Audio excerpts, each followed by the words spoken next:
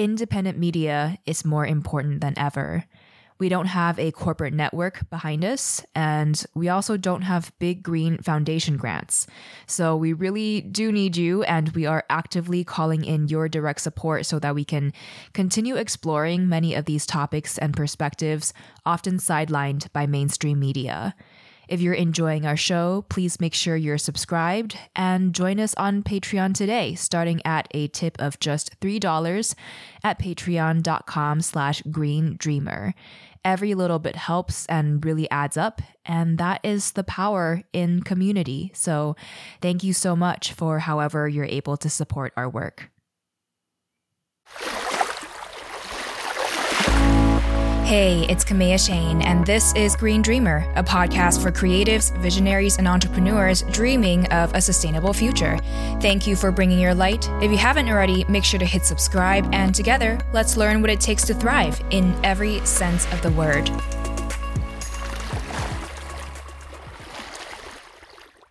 Hey, I hope you're having a beautiful day, evening, whenever you're tuning into this. This is another Bloom Tuesday mini episode on Green Dreamer podcast, and I'm here to share with you really quickly 2 things for us to be excited about this week. The first one is Starbucks is phasing out plastic straws by 2020. It made the headline news everywhere, so I'm pretty sure you already know. With Starbucks being a global company, this very specific small change is going to have very meaningful impacts just because of the scale of the company. So definitely is a huge win for us to celebrate. And I know some critics say that straws are just tiny things and make up a small percentage of global plastic pollution, and therefore is a waste of our efforts that can be spent elsewhere. But as with anything, my take on this is progress. Progress matters. And the thing is that people in general are better able to comprehend and take action on things that are small and specific. So actually, I think it's very smart to start with plastic straws because it's something that most people already come into contact with almost on a day-to-day basis. And I think it's a great way to get people's attention, get people into this conversation to begin with, and to raise awareness for the larger issue that is plastic pollution. Fishing gear, for example, actually makes up the bulk of ocean plastic pollution. And that's something that we can't influence with our day-to-day consumer choices. So no, focusing on straws alone isn't going to solve the entire issue that is plastic pollution. We have ways to go, but with this specific step, we're building up global awareness and momentum to then be able to take on the next thing and then the next thing. And it's really helped to raise awareness. I think that's definitely worthy of being acknowledged and celebrated.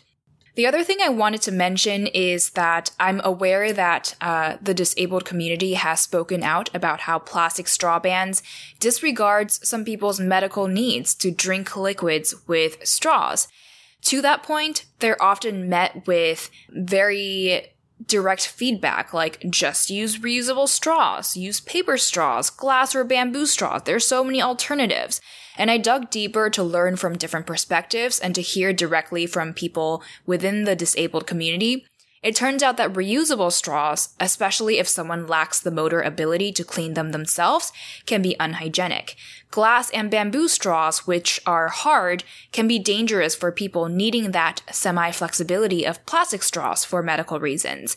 And paper straws, unless they're lined with plastic, often get soggy during use and can then become choking hazards. So these options definitely can't be ideal solutions, can't be ideal replacements. After doing a little more digging on the alternative options that we have, I was like, how about PLA, which is plant-based plastic that is compostable in special facilities? They're often made from corn, but because of the ways that they're processed with high heat, they're fine for people with corn allergies.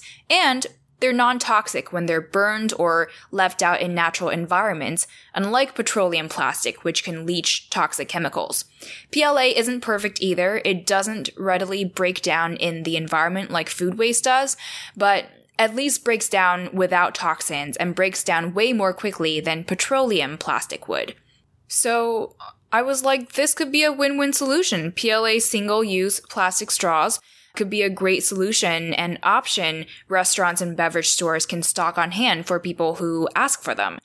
But then I learned that PLA is not very heat resistant and will melt when it comes into contact with hot liquids like coffee and hot soups, and it's also more expensive, which makes it less accessible. With that in mind, it seems like single-use PLA straws can't be perfect replacements for single-use plastic straws for people who do need them for medical reasons. I believe there is certain PLA that is more heat tolerant than others, and I'm confident that we'll innovate ways to make more bioplastic single-use plastic straws that can tolerate hot liquids, but we're not there yet. And on our ways there, I think it's important for us to be mindful and respectful of the language that we use around plastic straws, and to be understanding that we do have people who, with the limited options that we have right now, still need plastic straws to drink with for medical reasons. So for us to not ever shame people for that, I think is important. That said, I think people are smart, and I already know that when we have such drastic changes being put into place, business-minded people and inventors, problem solvers all over the world are looking at this as opportunities to jump in and innovate entrepreneurial solutions to the new problems and needs that we now have as a result. I hope that Starbucks, as a giant corporation, will pour money into research and development for heat-tolerant, plastic-free, single-use straws to meet the needs of people who need them, and then this can become a model that other restaurants and cafes around the world can take on as well. So I don't know if that'll happen. I'm hoping so. If there's anything for us to do at this point, I think it's just to continue talking about plastic pollution, especially with decision makers in policy or in business, because a lot of the trash that we generate actually come from businesses. So that's really important as well for us to initiate conversations with corporations and companies. And then at the same time, raise awareness for the need to be respectful when we talk about these topics, and to encourage the innovators and entrepreneurs we know to come up with win-win solutions that can address the needs that we now have. But overall, I'm hopeful. I think we're definitely headed in a healthier direction in terms of turning our global awareness into action. So definitely worth celebrating. We just gotta keep going, and we gotta keep going forward mindfully. That's the key message that I wanted to get across by telling you all of these things. Because yeah, we want this conversation to do with sustainability to feel accessible and inclusive and never judgmental, shameful, and exclusive. So that's, I feel like at least, is really important to keep in mind. The second thing that I'm excited about this week, and this is much more straightforward, is Ireland has become the world's first country to divest from fossil fuels. I've linked to some articles in the show notes at greendreamer.com if you want to dive deeper. Firsts, in general, are always really exciting to me because sometimes it just takes one bold move from somebody somewhere to then spark a chain reaction for others to follow suit. So this is definitely something worth noting, worth sharing about and celebrating.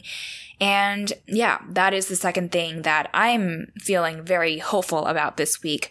We do have two very inspiring episodes coming up this week. One from the founder of United by Blue, coming at you on Thursday. The company is also a pioneer, taking on a lot of firsts within the sustainable fashion space, so be sure to tune into that coming on Thursday. And our second interview for this week, airing on Saturday, is with Catherine Kellogg of GoingZeroWaste.com. She's also the spokesperson for National Geographic's Planet or Plastic campaign, and is just an incredible human and role model in the zero waste world because she's always super mindful in her messaging. Her approach is always to just encourage people, it's not about being perfect, it's about making better choices. And that I feel like is a very respectful way to go about this in general because different things are accessible or available to different people. So yeah, look forward to hearing from her on Saturday. And for now, you can check the show notes at greendreamer.com for more resources, sign up for my weekly newsletter there, and follow me on Instagram at Kamea Chayne. That's KAMEACHAYNE, where I'll continually be sharing more things that I learned there as well. Thank you so much for tuning in. Thank you for every little thing that you did this past week for your health, for the health of our planet. You are making a meaningful difference. And as always, just remember, now more than ever, our planet needs your light to thrive.